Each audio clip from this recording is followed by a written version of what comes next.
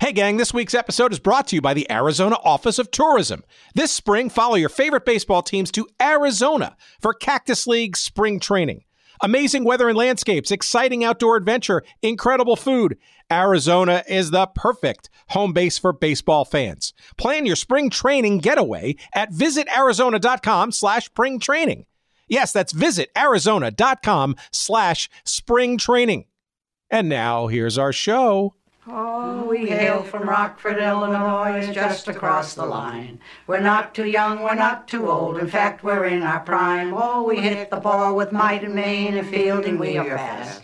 We are the Rockford Ball Club, we always dress in class, oh yes we are. Oh yes we are, the Rockford baseball team. These feminine phenoms play in the All-American Girls Baseball League, which keeps the turnstiles clicking in the Loop's 8 Midwest cities: South Bend, Fort Wayne, Peoria, Rockford, Kenosha, Grand Rapids, and Kalamazoo. Look close, folks. This is not softball, but real Major League-type baseball, and managed by former Major League stars, such as Jimmy Fox.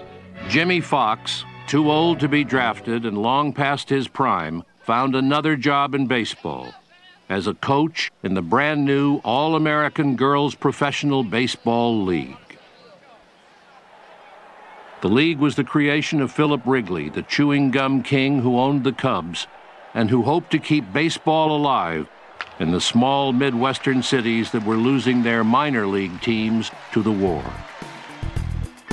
Welcome to Good Seats Still Available, a curious little podcast devoted to exploring what used to be in professional sports. Here's your host, Tim Hanlon. Well now, how is it going, everybody? My name is Tim Hanlon, and I appreciate your finding our little show, which we, of course, call Good Seats Still Available. It's our curious little podcast journey each and every week, if you can believe it, oh my God, into what used to be in professional sports. And we are pleased and privileged to finally get an opportunity, an excuse to go back into a curiosity that we've only barely scratched the surface of. And our guest this week, Anika Orrock, will be our excuse to do so as we get into more of the incredible story of the incredible women of the All-American Girls Professional Baseball League, which just so happens to be the name of the new book by our guest this week, Anika Orrock. It is available from our friends at Chronicle Books. It is, depending on when you're listening to this episode, it drops on March the 10th.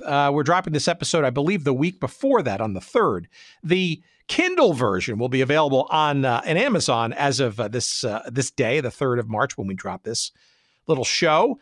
But if you want to get a hard copy of this book, pre-order it on Amazon.com, wherever you find good books. Or, of course, if you're listening from the 10th onward, it is available now. Don't wait, run, don't walk for a copy of this book. And I know I tout a lot of all the great works that our various guests have peddled over the years on this show, but this one, rises absolutely to the top, and very quickly. It is called, again, The Incredible Women of the All-American Girls Professional Baseball League.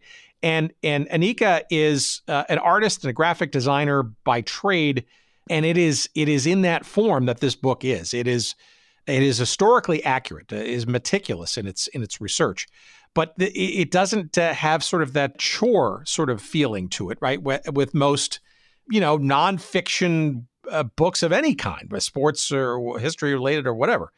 It is accessible to audiences young and old alike. And I guarantee you will find, and we'll have a whole bunch of sort of examples of the design of this book on our website, of course, for this episode at goodseatsstillavailable.com. Just search up this episode with Anika, and you'll get a sense of what I'm talking about. And I can barely sort of convey just how fun a read this is, how historically accurate it is, and it's a wonder to ingest. It's hardly reading.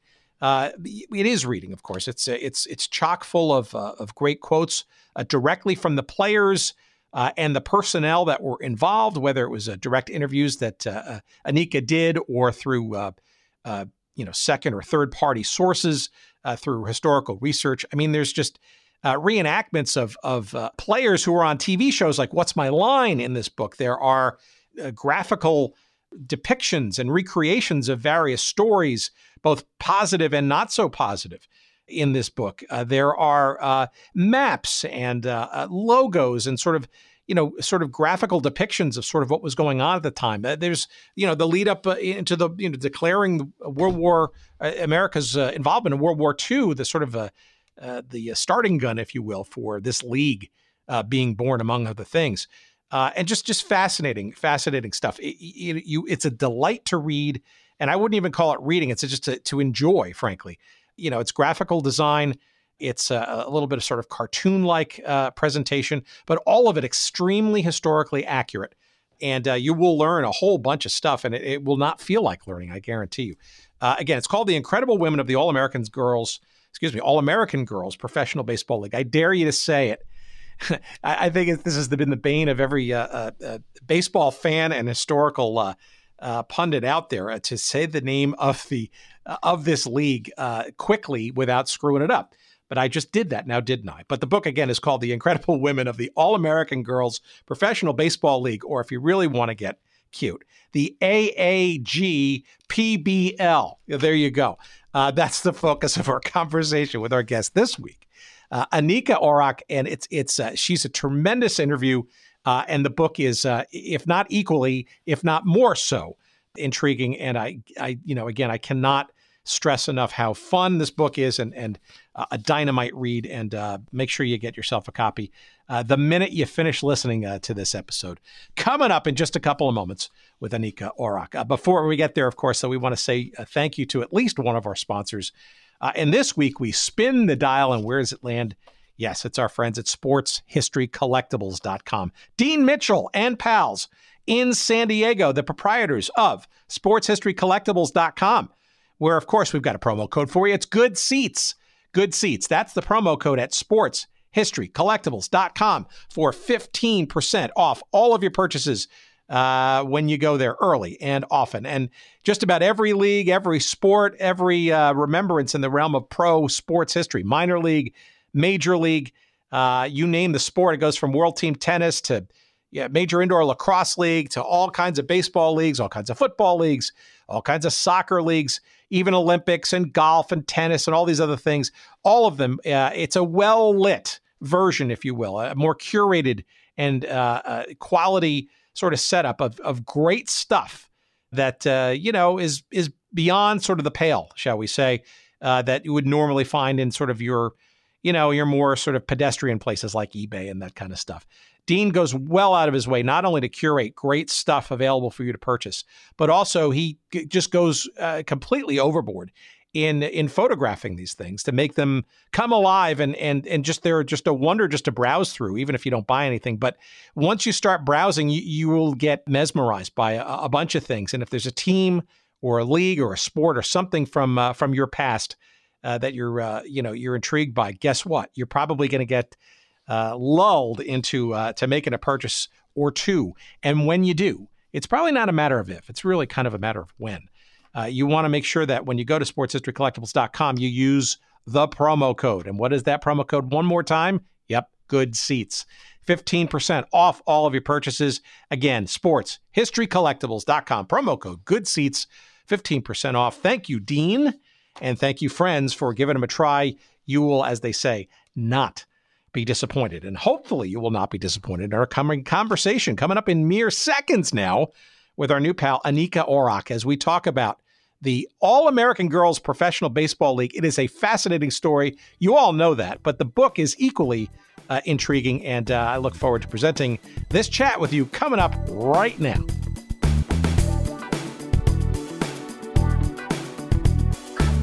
Well, so give our audience some background then on perhaps what led you to do this book. This is your first directly authored book on your own, correct? It is, yeah. Yeah, I've previously done a couple of little self-published ventures just of my baseball-inspired illustrations and art and cartoons. But this is definitely my first real deal. But you're in your Twitter profile, right? You self-proclaim yourself as a baseball nerd. So In the most gentle and loving terms. Can you explain sort of that? So where does your love for the game of baseball sort of emanate from? And then maybe a little bit about your professional life / career and how the two have melded. And then we'll get into the specific story of this particular work. Sure. Well, I will say I'm not exactly sure what constitutes as a baseball nerd, but I think there are several factions or departments of that. So let me be clear to anyone who might possibly approach me on the matter that I am in no way a numbers nerd, which is probably counterintuitive to any baseball fan. I couldn't tell you the numbers, the stats, the dates of just about anything. And I am somewhat up to date on baseball news, contemporary baseball news, only out of interest. But as far as the nerdness goes, it definitely is all in baseball history and stories and just the legend and sort of sentimental aspect, I guess you could say, or, the parts that are involved in American history or that American history is made from, I guess. But that all starts with my grandfather for me, and my grandparents. My grandfather was a columnist, kind of a humor life storytelling columnist. So I guess the storytelling aspect comes from that. For 35 years, he wrote a daily column in the Bay Area, and he loved baseball. I think he played a bit in college, but I guess I also take after him in the fact that I'm not very athletically inclined. So while I love baseball, I definitely couldn't play much of it other than like at family picnics and things like that. And he was also a cartoonist at one point. So I guess I got my interest in that from him as well. But I spent all my summers and a lot of weekends with my grandparents in California. My parents moved to Utah when I was a kid because they both worked for the airlines. So I actually got to spend more time with my family in the Bay Area than with any family we had in Utah or, just because my parents would put me on an airplane at 5 years old. I'd travel by myself and my grandparents would be waiting for me on the other end. And they were big baseball fans. They both moved to San Francisco right before the Giants came. And my grandfather actually grew up in Napa. And his father played and also managed in, I guess, what would be the equivalent of a AAA team to the Pacific Coast League, Vallejo City Ball Club. So it was always just in the blood, I guess, and particularly San Francisco baseball. And I grew up listening to games with them, and I loved baseball before I think I really even knew what it was or understood the game anyway. I loved the sound of it. I loved being with my grandparents on the deck or in the den with the screen door open in the summer. And I loved hearing them talk about it, even though sometimes, my grandpa would be ranting and, God, boy, you never walked the leadoff guy. What the hell? And I never really knew what he was ranting about, but I just loved it. And then I finally, as I got older, started to understand the game and the stories behind it. And it's just always been there, that love, I guess. Well, it almost sounds like a soundtrack of a lot of your childhood in many respects. Absolutely. Absolutely. And, I'm lucky. I think most fans are endeared to the announcer they grew up with. I mean, I don't know that for sure, but I'm very lucky in that the announcers I grew up hearing were Lon Simmons and Russ Hodges. And then right around the time that I started to really love baseball in general and understood it was when John Miller came to town. And those are some of the greatest voices in baseball and greatest storytellers, the ability, kind of like Vin Scully too, the ability to tell a story, interjecting story with the game and turning the whole game into a story sort of, and building excitement and making it exciting when it's not, all those things. I kind of wonder if I would really love baseball as much as I do if they hadn't been calling the games, because they built stories in my mind, and it kind of added to that whole aspect of baseball for me. So I feel very lucky in that sense.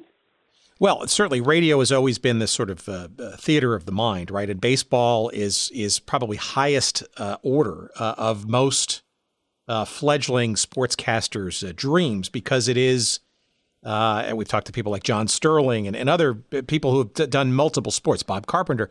When you're getting started, you'll take any gig, right? But most, not all, but most tend to want to elevate and get to sort of that promised land of baseball, because it is, it's long, it's more breathable a sport. It allows for storytelling. I mean, and arguably you had some embarrassment of riches there on the West Coast, right? Because people like Vin Scully, people like Gil Hodges, people like John Miller, somebody we'd like to get on this show for some of his early pre-baseball exploits, calling North American Soccer League stuff. But I digress. Some of that is it's almost like lyrics, right? It's lyrical in what these broadcasters, in many respects, not only call, but have to kind of, shall we say, improvise during the shall we say, long dead spots when the game action can't carry it. Absolutely. Well, I'll ask him if he'd be interested in coming on the show, because I think he would like the subject matter that you talk about on this show. Well, he may be embarrassed from some of his North American Soccer League stuff on the old TVS television network, but we have the clips, and we'd certainly love to hear some of it for sure. But you could do a whole lot worse than people like John Miller. Enhancing your understanding of the game, because he still is today. He's frankly a modern day lyricist, I think, when it comes to calling baseball games, and very few like him. I agree wholeheartedly. He's a modern day lyricist in just about anything, including, I will say, grocery lists. It's surreal to me. We don't even have to touch on this whole aspect of things, but I have since, and actually because of my grandfather, developed a great friendship with this man who was the voice of baseball when I really started to love it. And so it's really, he can get into telling stories in any social situation. And I love the fact that his wife will be like, honey, come on, because he will, despite the fact that he calls games and tells stories all day long, he will still stand and tell you an hour's worth of great stories at the end of dinner, or, you can tell that he just loves it, and everybody around him clearly loves it. I love it. I never get tired of it. So it's really surreal when that voice is, calling to tell you something about the day's game, or just leaving a message. Just hearing that voice in my voicemail is like, even though it's a friend and I consider them to be kind of like family, it's this weird separation where just the voice detached from the human is still like this weird, it just brings all the feelings when I hear it. And I sent him a message one day, and I don't remember the context of it, but I said something to the effect of, you could read a grocery list and it would sound good, or, something to that effect. And I was busy working actually on this book, but I checked my messages later, and there was a message that there was no introduction, no anything. It just started out with broccolini, kombucha. He just started reading his actual grocery list. It's like, oh, that's amazing. It really actually does sound pretty great. So, I think that had a lot to do with my interest in that aspect of baseball and everything around it. Well, as we've digressed into the John Miller Appreciation Society, there's actually a reason here, though, because he was the forward writing of your previous work that I guess is sold out now. I guess you were talking about self-publishing. Maybe you quickly explain that work, because it does blend all of these topics that we've been talking about together, and then maybe we can use that as a segue to get into your current stuff that's coming out. Well, sure. Yeah, I just that's actually a great segue, only because it's how I came to discover my interest in the All-American Girls stories, and then how this book came about. Some people on Instagram and different areas had been saying, or had been kind of commenting like, hey, you should put your baseball illustrations into a book, or you should do a book. And I thought that was really nice, but really I was like, yeah, right. I'm not going to create that work for myself. But I also had been doing some work in the animation industry, and there is an animation industry convention every November in Burbank. And I had committed myself to having a vendor table where I would sell my art. And it was coming up on that time. I was maybe a month or so out, and I had nothing. I just thought, I can't just stand there at an empty table with nothing. So I decided it would be a good thing to do to just throw all of my baseball cartoons and illustrations, everything into a book format. And I did that, and I printed, I don't remember how many I printed. I want to say maybe 400 to start, and just figured I'd bring 100 to the convention. And John was kind enough to write the foreword for that, because we had a shared appreciation also for Willard Mullen. And so that kind of prompted that. And he was nice enough also he's kind of a prolific Instagrammer, so he posted it, and that first print sold out, and then I did several after, and I probably would have even done more if I hadn't started working on this book. But in compiling the drawings to put together into that book and choosing, because I did a lot of drawing in the ballpark and, drawings inspired by stories of baseball, but then also drawings at baseball games and things like that. And going through all of those drawings, it was probably, it was a stack, I would say at least 6 or 8 inches thick. And I'm just kind of going through one by one. And I just had this weird realization about 2/3 of the way through this stack of drawings. And I don't know where it came from or why I realized it, but I just kind of thought, this is kind of weird. There are no drawings of women here. It's just drawing after drawing of men, and then also athletic men, which, no offense, but from an artistic standpoint is kind of boring. It's just like same angles and same, the lines and the actions of baseball are very exciting. But apart from drawing other fans around me in the stands, which I also started doing because that's part of it for me. I just love the vignettes happening around me and little snippets of conversations, and baseball is great for that too, because people are sitting still for a really long time.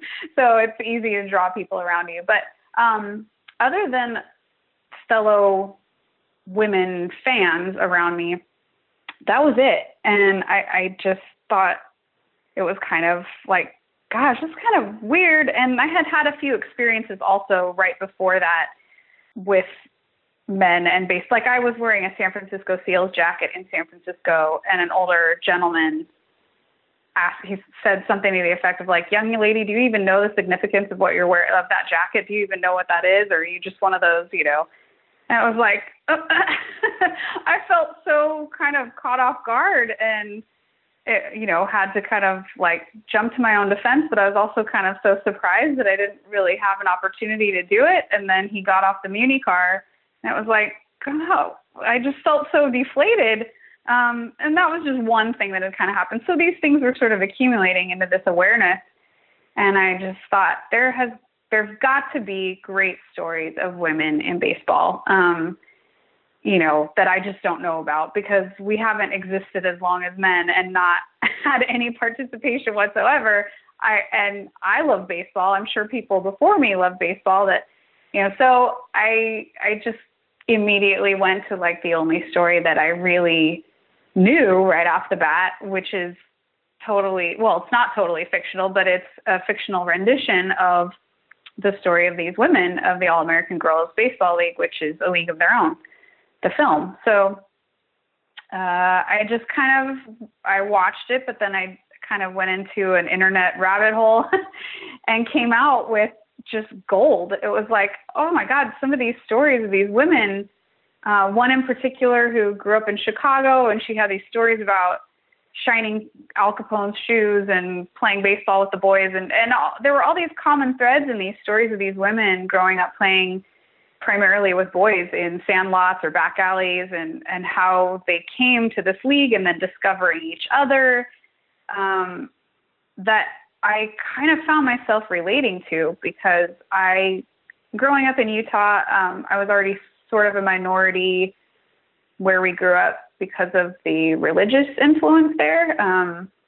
And then other interests I had. So I really kind of just I wasn't a tomboy. I wouldn't call myself a tomboy, but I was always more interested in the things that the boys were doing, and it was way more fun to me.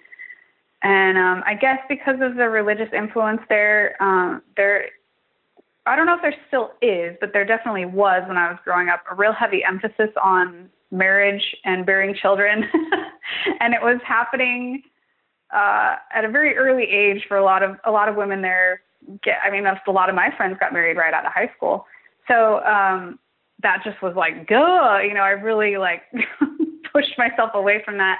So the alternative of that was doing what a lot of guys around me were doing, which is snowboarding, four-wheel. I did a lot of snowboarding, just fun things that had nothing to do with that. So I guess I never realized how much I identified. I was starting to identify with these women. I never considered myself someone who really generally identified with women, and I sort of classified myself as that.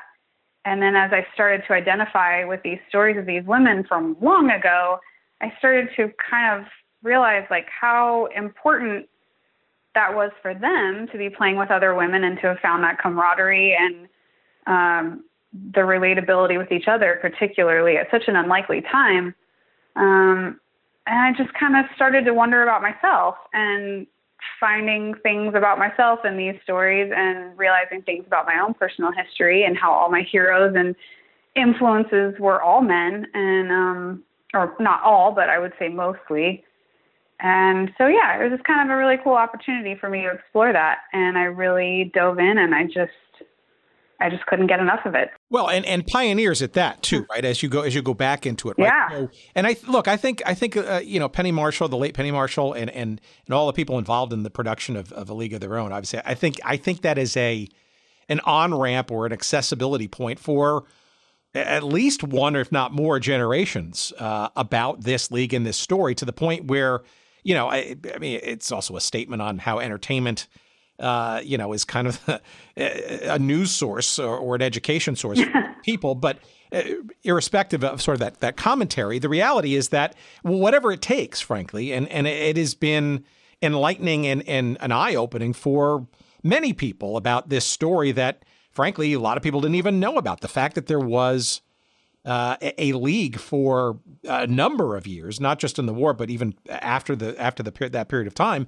that was completely stocked with women playing baseball, an historically male-dominated sport. Now, the reasons, we'll get into maybe some of it in a minute, but it's interesting how that period of time for many people was lost, forgotten, and arguably a lot of that sort of pioneering work and or endeavor gets lost to time as baseball, as the 50s and 60s moved on, reverted back to male chauvinism or whatever, dominance.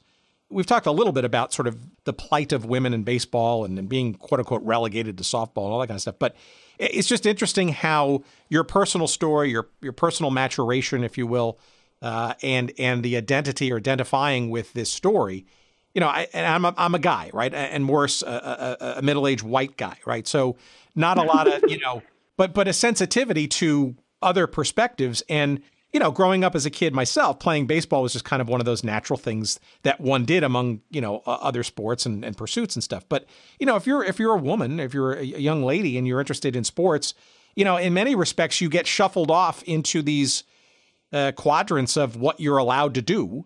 And baseball still, but yet for a brief period of time, wasn't an expectation. That's interesting to me, because why can't it be again? And why was it in the first place? And why couldn't it be one more time at least? I'm stumbling through something there.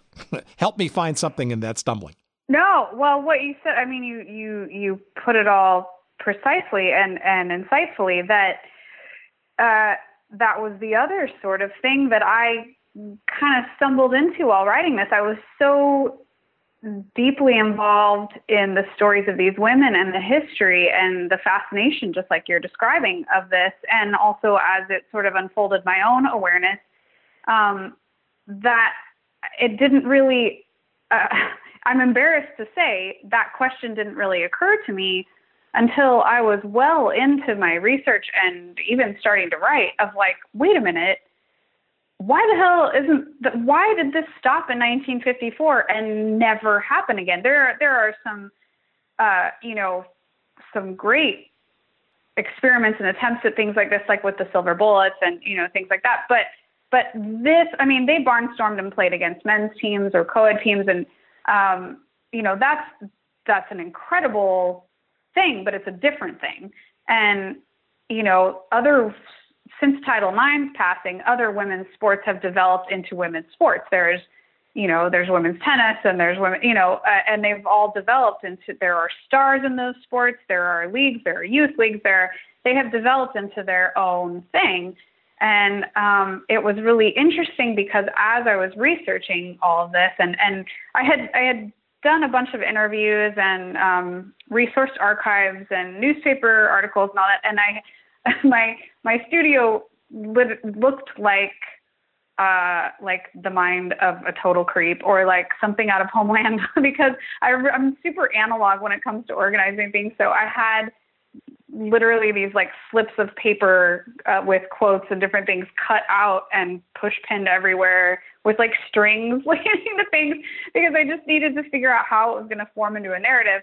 And as I was doing this, I came across an article about the Women's World Cup, like the international competition, the Women's World Cup of Baseball and Team USA, and how this competition was taking place in the United States for the very first time.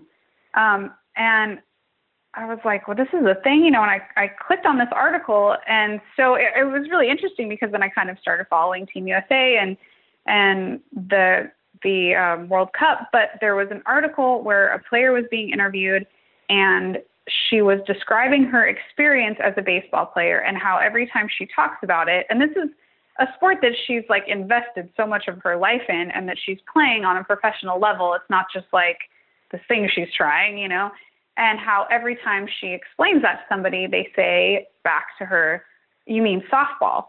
And she'd say, "No, I played baseball." And they'd be like, "But you mean softball? Like, wait, you play softball though, right? Professionally?" Or, it was like this back and forth.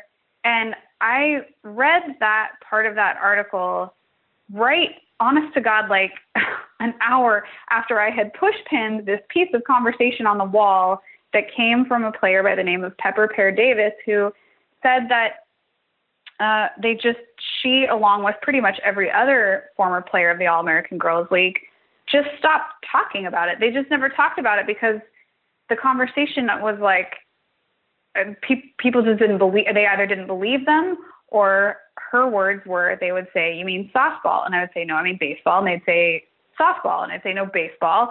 And she's like, I couldn't carry my scrapbooks around with me on my back, so I just stopped talking about it. But it was almost verbatim. But the woman, Malaika, this woman who plays for Team USA, in the article was saying this in 2018, and Pepper Pear was saying this about her experience in like the late 50s and early 60s. And it was just like, wait, why is this conversation still happening almost verbatim? And how can you explain the sort of arrested development of baseball? And, like I said, I never really played. So part of me is like, who am I? Why am I an authority here? But I just was so curious. And that's when I decided there should be an afterword to this book about the All-American Girls, because it still matters, and there are still girls and women playing baseball, and there are girls who want to play baseball.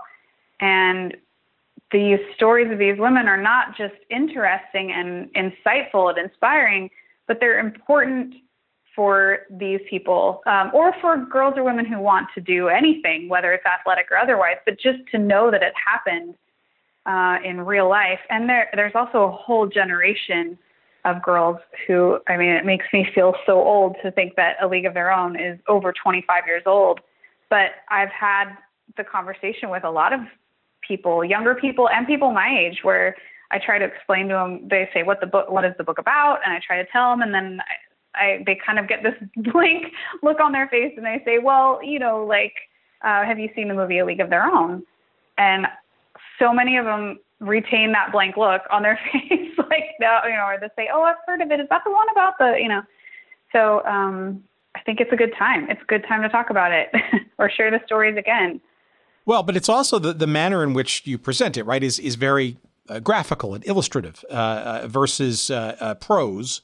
Well, prose is in there, right? But it's not what one would normally expect to be sort of a traditional sort of nonfiction, heavily footnoted kind of thing, nor is it a traditional sort of oral history. We've seen a number of those there, and they're still, to their credit, a number of women who still in their 70s and 80s and even 90s who are still alive and kicking and celebrated, frankly, in a lot of major league and other sporting environments. But I guess it's also a credit to the fact that your skill set, right, being an illustrator and an artist, I guess, by trade, graphic design and all that, lends itself very well to storytelling and, frankly, gives maybe a whole sort of audience who wouldn't have the time or the wherewithal or the, I don't know, be able to pay attention, frankly, to reading prose versus a more,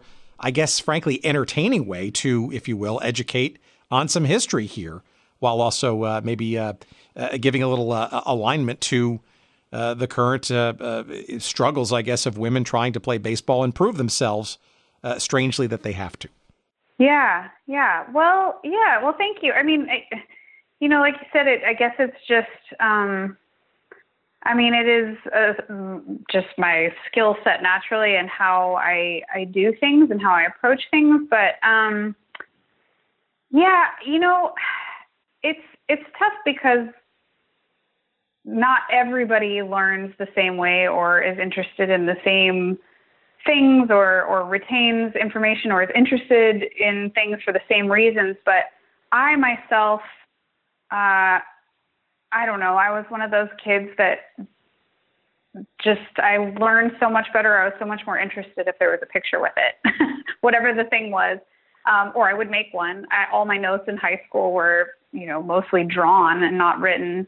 But baseball itself and these stories and kind of going back in time, you can do so much with words, but a lot of people just, like you said, don't have the patience for a lot of words or can hold the interest. But baseball also is one of those things that when you really get into the clinical, detailed part, the academic aspect of baseball, you're entering into a whole new language that even people who love words don't really care to learn or know, or you're going to lose people real quick when you start going into the details of the game. Even myself, I love that stuff and I'll get interested, but that's why I love writers like Roger Angell or Roger Kahn, who, we know just passed away, because they focused on that real, the emotion, the sights, the smells, the sounds, the funny quips. So those are the words that interested me and still interest me. But even still, if you read like The Summer Game, which I'm reading again right now because I just love it and it gets me excited for spring training. But, even Roger Angell will go into some details of baseball that if you aren't a fan of baseball or you don't know about baseball, you're just going to drop off. And I really the story is about so much more than baseball. It's bigger than baseball. It's bigger than just women's history. It's bigger than sports. It's bigger than art. It's bigger than, I feel like it's so important that it's accessible to everyone, and anyone. And that being said, not just the visuals, but also the sort of digestibility of it. I love being able to pick up a book and open to any page and getting the gist of what it's about and maybe even laughing out loud for a minute or, just being able to pick up a page and read a little bit and enjoy it. But then if I have to put it down, I can. And even though this book follows sort of a linear narrative from beginning to end of the league, I didn't want it to be one of those things that felt like work. I wanted to do all the work. I don't want the reader to do the work. So, and baseball itself is also, can be very visual. There's a lot of exciting lines there. There's a lot of beautiful colors, particularly in the 40s and 50s. It was really fun to play with. There's a lot of beautiful typography and lettering and clothing. Oh my God. And the uniforms and it's just so visually rich, and that era particularly. So I don't know. I just felt like it'd be fun. And, the entertaining medium, A League of Their Own is a great testament to that these women did not talk about it. Most people, even their own families, did not know these women played baseball until Penny Marshall made A League of Their Own. I've heard from a lot of people say, I didn't know my mother played professional baseball until she told us we were going to see the movie. And she said, I did that. That was me, and I think that's pretty incredible. But, so what Penny Marshall did was basically gave life to a lot of these women and their legacy, but it's a Hollywood film and it had to be entertaining. And so you can see the power in that, however detail-oriented or accurate it is. It's not completely historically accurate, but it served a wonderful purpose. And I think that's the more important aspect of the whole story.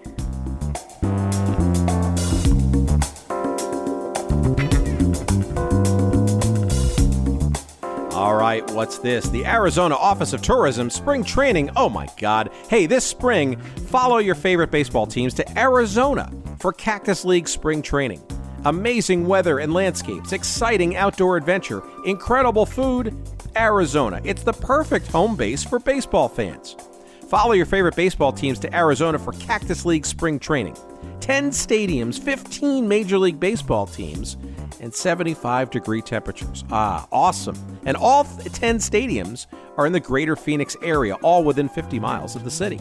Meet players, get autographs before the games, and just enjoy an old-fashioned ballpark experience in beautiful preseason weather down in Arizona. Check out amazing restaurants and bars nearby, including tons of craft breweries like Four Peaks, Angel's Trumpet Ale House, and Goldwater Brewing Company. Enjoy live music from local and national artists, and explore museums featuring everything from native heritage to modern art to musical instruments from around the world and more. Arizona is known for its incredible landscapes too, as well as thrilling outdoor adventures. So hit the road and explore Arizona's urban centers or ghost towns or artsy communities or quirky outposts. You can hike, you can bike, you can take Jeep tours, hot air balloon rides, skydiving, jet skiing, or just taking in a good old-fashioned sunset. No matter what you love to do, Arizona has you covered. Check out must-see destinations from your bucket list like the Grand Canyon, Monument Valley, Horseshoe Bend, and even the great Old West city of Tucson. Bringing the kids along for spring training? Hey, Arizona's a fantastic destination for families, too. Family-friendly resorts and hotels offer plenty of fun for kids of all ages, from water parks to horseback rides to games and activities. Arizona also has tons of stuff for kids to do and see, like wildlife parks and science museums, aquariums, and even dude ranches. So what are you waiting for? Plan now for your spring training getaway at visitarizona.com/spring training. That's visitarizona.com/spring training. Hey, and don't forget, send us a postcard.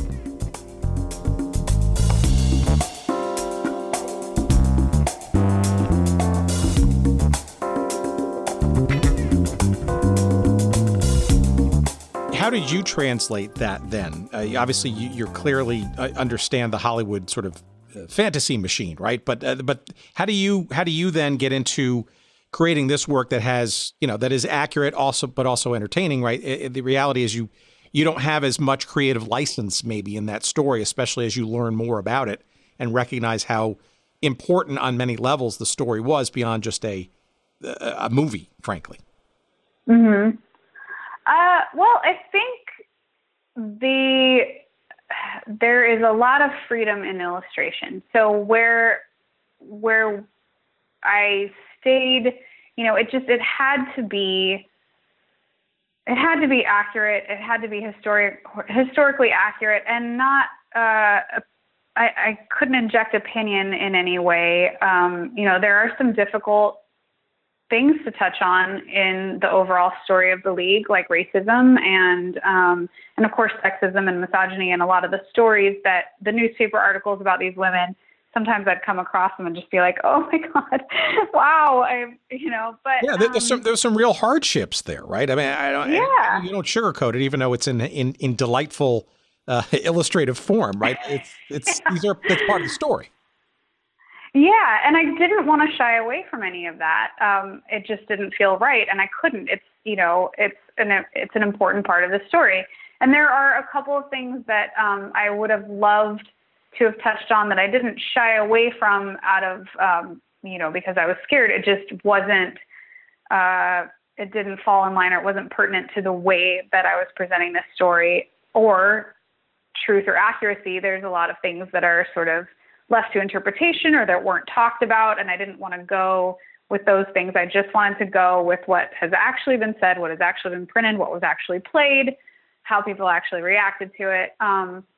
So there's that, and so we stayed. I guess if you just read the manuscript and you didn't see any of the illustrations, I feel like it would be pretty dry.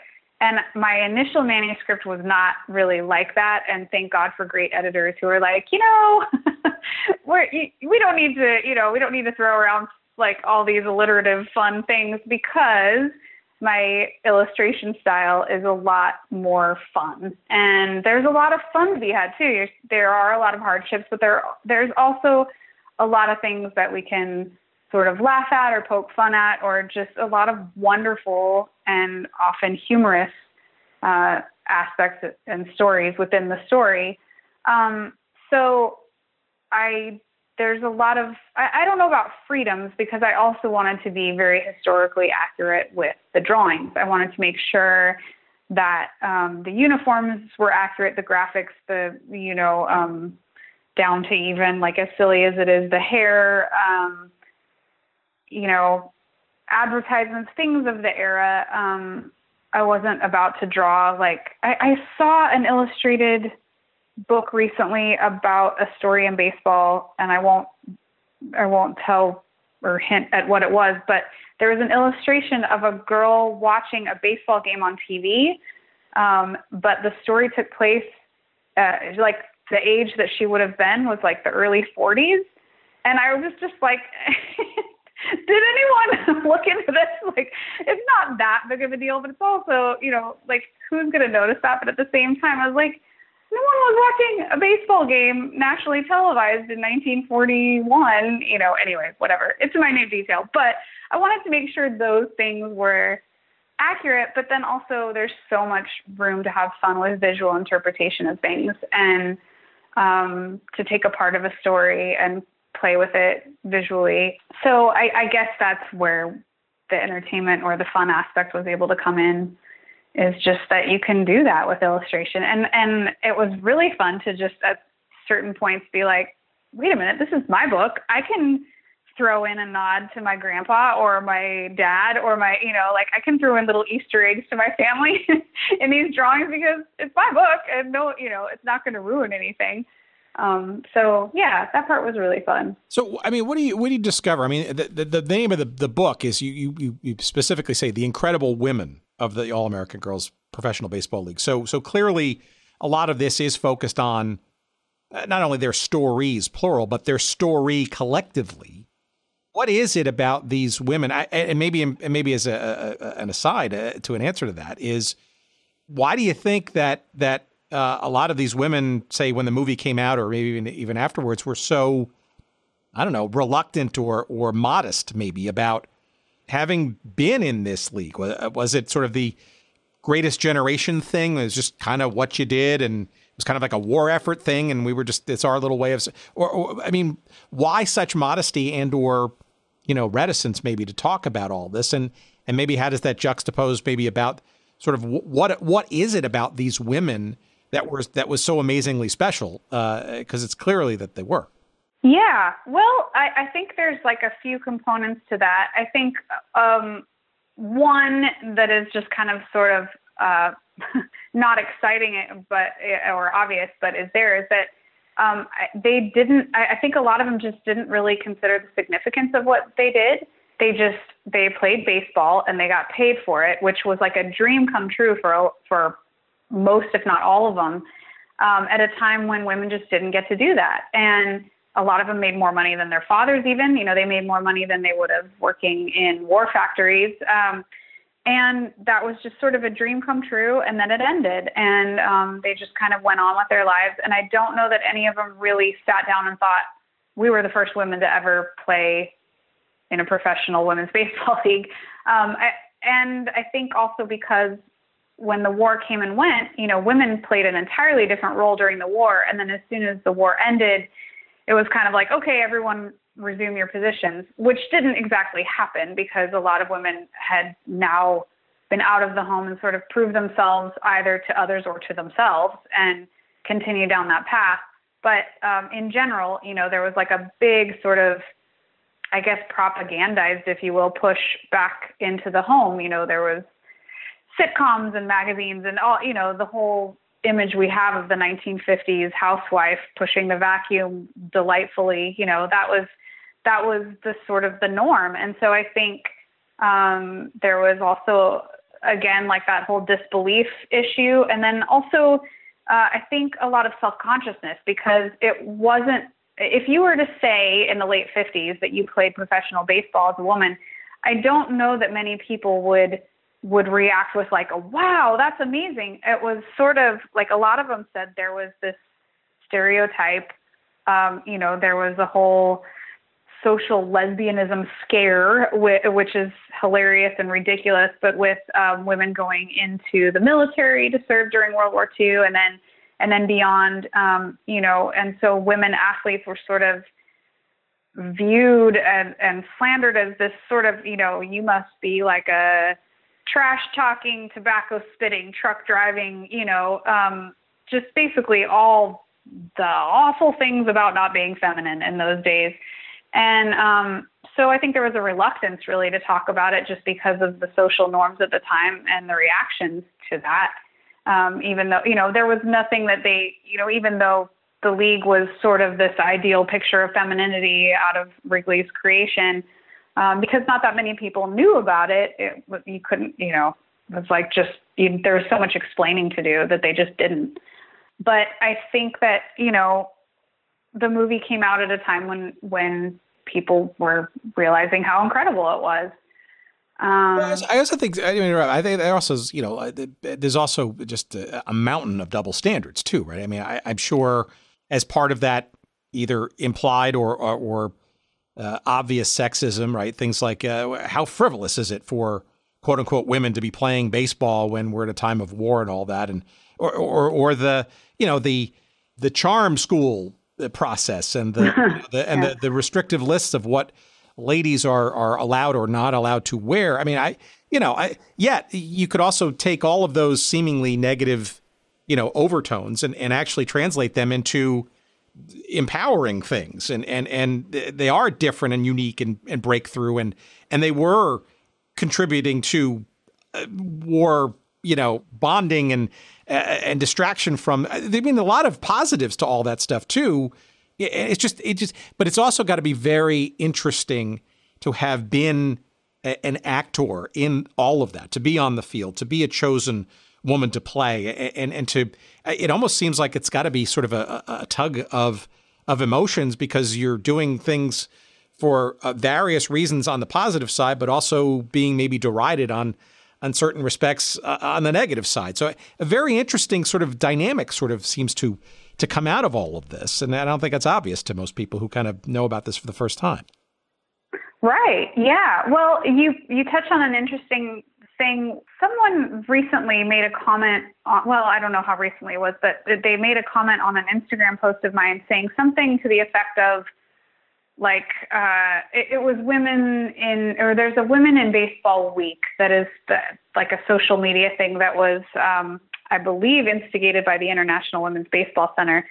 But they made a comment to the fact that, they couldn't, like, there shouldn't be a Women in Baseball Week. It should just be acceptable all the time. And how can we celebrate this whole thing that forced women to play in skirts? And, and I understand what they were saying, but it was also like, that's the reason it worked. At the time, you could not have a league of women playing hardball in front of and get the support of not just a crowd, but a town, a city, having radio broadcasts. I mean, it was tremendously popular for a lot of these people, spending their entire days working in war production factories. And then the fact that it succeeded beyond the war was a testament to the success of it and the popularity of it. And it wouldn't have happened if it hadn't been this sort of delightfully, whimsically feminine, this picture of femininity. It just wouldn't have worked at the time. I mean, that wouldn't pass now, but if you consider the social standards and the social norms of the time, it had to happen. So it was either that or no women's baseball. And you kind of have to go with the fact that that's part of what made it possible. Wearing lipstick on the field, that's part of what made it possible. And the other interesting side of that is that, they went through all this and they kind of said, well, it was either wear that skirt or go home. And I'm not going to go home if I get to play professional baseball. But like I said, these women were making real great salaries. They were making more money than minor league men's baseball teams were making. And they had these insanely rigorous schedules where they're playing 5-6 games a week and a doubleheader. So they basically had one day off a week. And they're traveling by bus. They're traveling all night and then playing a doubleheader the next day. I mean, they just had these insane playing schedules. So they never had time to spend the money they were making. And a lot of them would either put it in savings or send it home to be put aside. And that money gave this whole, I think the league, they said over the course of its, from 1943 to 1954, there were a little over 600 women that played in that span of time. So you think over 600 women had, travel experience, experience away from home. They went all over the country, Canada. A lot of them went to Cuba. And then they had money that women at the time weren't making, and they were able to squirrel it away. So this whole group of women had access to higher education and things that most women at the time didn't even have access to. So it perpetuated beyond the baseball. And there's this whole, league of women that not only played professional sports, but then went on to do things that were like so unlikely for women at the time. One woman became Canada's first female sportscaster, broadcaster. A lot of them went on to coach and then passed that knowledge along to other young girls, or, become first CEOs or engineers or doctors, or, things that just were not common, that women didn't have access to. So I think that's another pretty incredible ripple effect of the whole thing that just kind of perpetuated, which is pretty fascinating. Yeah, I mean, and I think aside from, say, the standout individual female athletes, say, even before this time, say, like the Babe Didriksons of the world, this is, I think through the historical lens, right, this is truly the first, real sustained breakthrough on the professional level for women in sports in this country. And, I think a lot of people can point to this period of time and this particular league as the germ of much of what has come since. I'm sure it's an indirect and messy sort of lineage, right? But there are, frankly, very strong kernels of things like Title IX and the success of the U.S. national women's soccer team, which finally the men, well, not finally, I think the men have always been behind them in terms of like equal pay and all these kinds of things that, the success we've talked about with Molly Kazmer, who was one of the pioneers of the Women's Basketball League back in the late 70s. And now what's become from that of the WNBA, still struggling, and it's not hugely remunerative and making a ton of money for people, but it's been around for 20 some odd years. I mean, that's a huge, step forward and then some from where things have been. So I guess my question to you, there is a question. While these women, are absolutely have to be seen as pioneers on a number of different fronts, it also feels to me, and some of this comes through very much in the pages of your book, it also seems like they were having a hell of a lot of fun, too. Yeah, they still are. A lot of them. Yeah, I mean, I get the sense that there are probably worse ways to pioneer things. Play baseball professionally in the United States. Yeah, and there are a lot worse stories of women pioneering to have to write about and illustrate. That's for sure. Yeah, it's to touch on the growth of women's sports that you're talking about. I think part of the sort of sense of duty and purpose of creating this book, and then also the fun, is that the development and the growth and if anything's going to happen or grow or become anything, I personally, this is just my take on it, but I think the most important element of that is just the knowledge of possibility. Because, I mean, sadly, Kobe Bryant and his daughter passing away recently, but because of that, I was seeing videos of his daughter playing, and I thought she was going to bring a whole new level to women's basketball, I think, at some point. And it's a shame to have lost that. But the point is seeing that happen and grow and bubble, and having people provide opportunities, of course, or getting breaks or having to work for an opportunity and then getting it. But the point is just seeing the possibility, knowing the possibility where, I think the WNBA may be struggling because it's just it was just conceived of not that long ago. But having young girls today who it's there. It's not even like, I wonder if there will be professional women's basketball. Yeah, it's struggling, but they see it and they know it's there, and they can see it whenever they want, and they have heroes and they know it's possible. And when you plant that seed of possibility so early on, it just eliminates that whole wall or worry of impossibility. And then you just don't even have to worry about that, and you could just go for it. And you never even wonder if it's worth your time or worth your efforts or worth channeling your skills or your focus, because it's just there and it's possible, and that's a channel, and you can do it. So that being said, I think that's, part of the reason why these women had so much damn fun. It was completely impossible. It was like someone waving a magic wand and saying, okay, your dreams are now possible. A lot of these women, it was like they grew up just like a lot of little boys fantasize about, like, one day I'm going to be Mickey Mantle, and I'm going to, it was a lot of these women's dreams as a young girl to play professional baseball. And some of them even verbalized that and were just met with like, okay, honey, a pat on the head or being laughed at, or, there's no such thing. Right. And they just kind of like went on to do other things because it was just completely impossible. And then all of a sudden, like overnight, it was not only possible, but they were doing it. And so I think they really did a great job of living in the moment and soaking it in, and not letting something like having to wear a skirt or lipstick get in the way, because it was like, I'm not going to pass this up, and they have the greatest stories. They get each other laughing. I mean, the reunions I've been to, it's just such a privilege to even be in the room and witness their relationship with one another, and the stories they have and the camaraderie they still have. It's kind of like time has never passed when you see them together, which is really fun.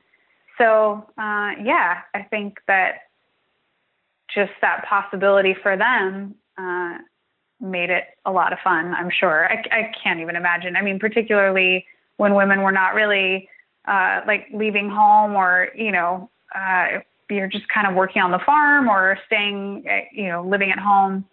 So what an adventure that must have been. But it's a lot of fun now. I mean, sadly, a lot of them are getting older, and several of the women I've interviewed have passed away since I've interviewed them. So their stories are getting fewer and farther between, but thankfully, with the movie and the awareness of them, a lot of their stories were recorded. My book is not the first to take note of their stories, but it's great that we have record of them and that they've shared some of them because they're really, really great stories. Look, we're living in an era, and now I'm starting to feel old too, but I mean, I listen to a bunch of podcasts, Gilbert Gottfried in particular, and they talk about old show business stories and all that kind of stuff.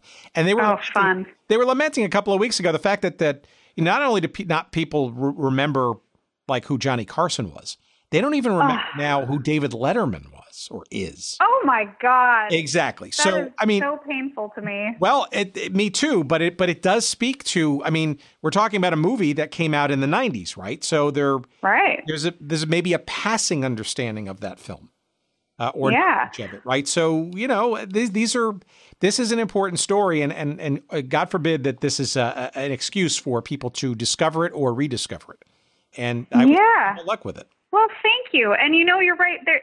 So that's one reason why I know you're calling it your silly podcast, but I think it's wonderful. And I love that you're doing it because in baseball, and I guess, you could say entertainment or Hollywood or something like Johnny Carson, these are things that, I mean, not only are they just so enriching and wonderful and entertaining, but I think that these stories and sort of the history of it and the golden ages of these things not only are such a part of American identity as it was developed, but they were a huge part of identity in general. There was a time when baseball was literally the common language. Like no matter where you came from, or if you were an immigrant, there's so many stories about coming to America as an immigrant.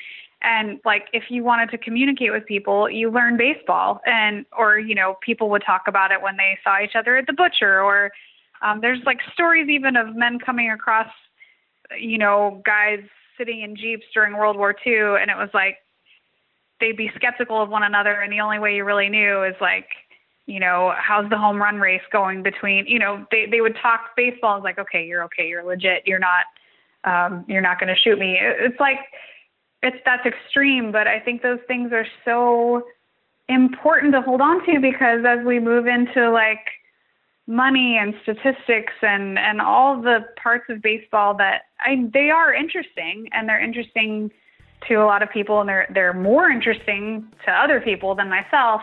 But to me, that is not the heart and soul of what makes it the national pastime.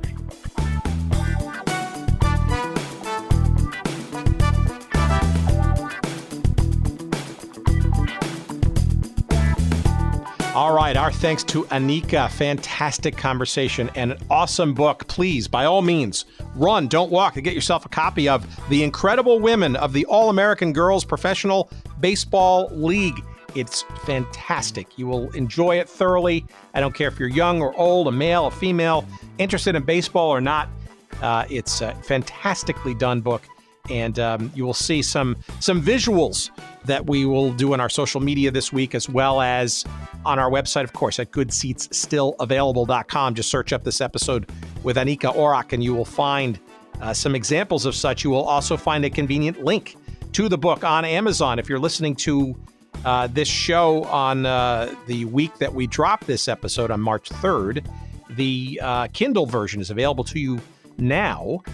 Through that link. It is published by Chronicle Books in San Francisco. If you're listening to this episode March 10th and beyond, and we do have a lot of folks that like to listen to these episodes out of pattern or perhaps sort of in an archive kind of way as they discover the show and they go deep, that book then now is available to you also in hard copy version for you right this moment.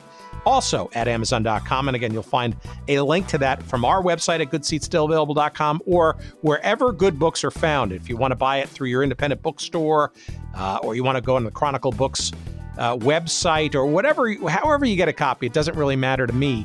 It certainly matters to Anika, and we encourage you to get a copy because it's just that damn good. We know you'll enjoy it, and please indeed, if you do purchase a copy and you do love it as much as we have, please let us know, and I'm sure Anika would be tickled pink to know that you enjoyed it as well. And you can contact her directly if you'd like. You can follow her on her website. It's AnikaOrrock.com. I'll spell it for you. It's ANIKA, Orrock, ORROCK, AnikaOrrock.com. You can follow her on social media, of course. You'll find her on Instagram at Anika Drawls. That's ANIKA DRAWLS. It's also the same handle on Twitter, Anika Drawls, at Anika Drawls. And on Facebook, you'll find her at facebook.com/art of Anika. And let's see. I know she'll be doing some promotion. I think she mentioned that she'll be at the New York Yankees game in New York City on May 5th. I think that's in conjunction with some All-American Girls Professional Baseball League reunion type stuff. I know there's a reunion coming up in Chicago at some point during the summer. I'm sure there's a bunch of other things, but I'm sure you'll find her and copies of the book floating around as the promotion starts to kick in, and we're happy to be part of that mix for sure. Let's see, what else? We also want to encourage you when you're on our website at goodseatsstillavailable.com, not only to relive and enjoy this episode and see all the great imagery that we've conjured up to promote it, but also all of our other episodes, 150 some odd shows and interviews we've done already. Geez, it's almost 3 years now. They're all there for you, and if you want to, download them or share them with your friends or whatever, by all means, they're right there, and you can enjoy each and every one of them at your leisure, and please enjoy. And of course, you'll find our social media feeds and all that kind of stuff there too. But if you want to just get those directly, that's on Twitter. You'll find us at Good Seats Still. On Instagram, you'll find us at Good Seats Still Available. You'll find a little page devoted to us on Facebook as well. Let's see. You'll find a link on our website to our weekly newsletter. If you want to get that, just sign up there. And of course, if you want to send us some email, you can do that too. We're at hello@goodseatsstillavailable.com. Our thanks, of course, to our pal Jerry Payne and Jerry Payne Productions for editing all of our stuff and making us sound like we're somewhat intelligent. And let's see. I guess that's it for this week. But before we leave you, we're going to, of course, try to keep you sort of in the mood of women's baseball. And we're going to, of course, go back to perhaps the seminal movie that kind of introduced and reminded people, for those who forgot, that this league actually existed, this All-American Girls Professional Baseball League. And of course, that was the film from the early 90s, A League of Their Own, which we kind of referenced, I'm sure, a couple of times in our conversation with Anika. And I think most people remember from the movie, during the closing credits, the Madonna hit song. I think it went to number 1, as a matter of fact. This used to be My Playground, I believe it was called. But of course, because of a contractual snit, it was not even on the soundtrack. And, I think a lot of people left a bad taste in a lot of people's mouths because it was a great song and it was well positioned in that film, but it wasn't on the soundtrack and you couldn't have that as part of the album. So that kind of didn't make any sense. But arguably, and maybe not so arguably, the better song, frankly, was this one that we're going to leave you with. And that's the Carole King penned and sung song, Now and Forever. It's a beautiful tune, and I think encapsulates the entire sort of zeitgeist of not only the movie, but certainly the women behind this league. And we leave you now with Carole King from the soundtrack, the actual soundtrack of A League of Their Own, Now and Forever. And we'll see you next week. Take care, everybody.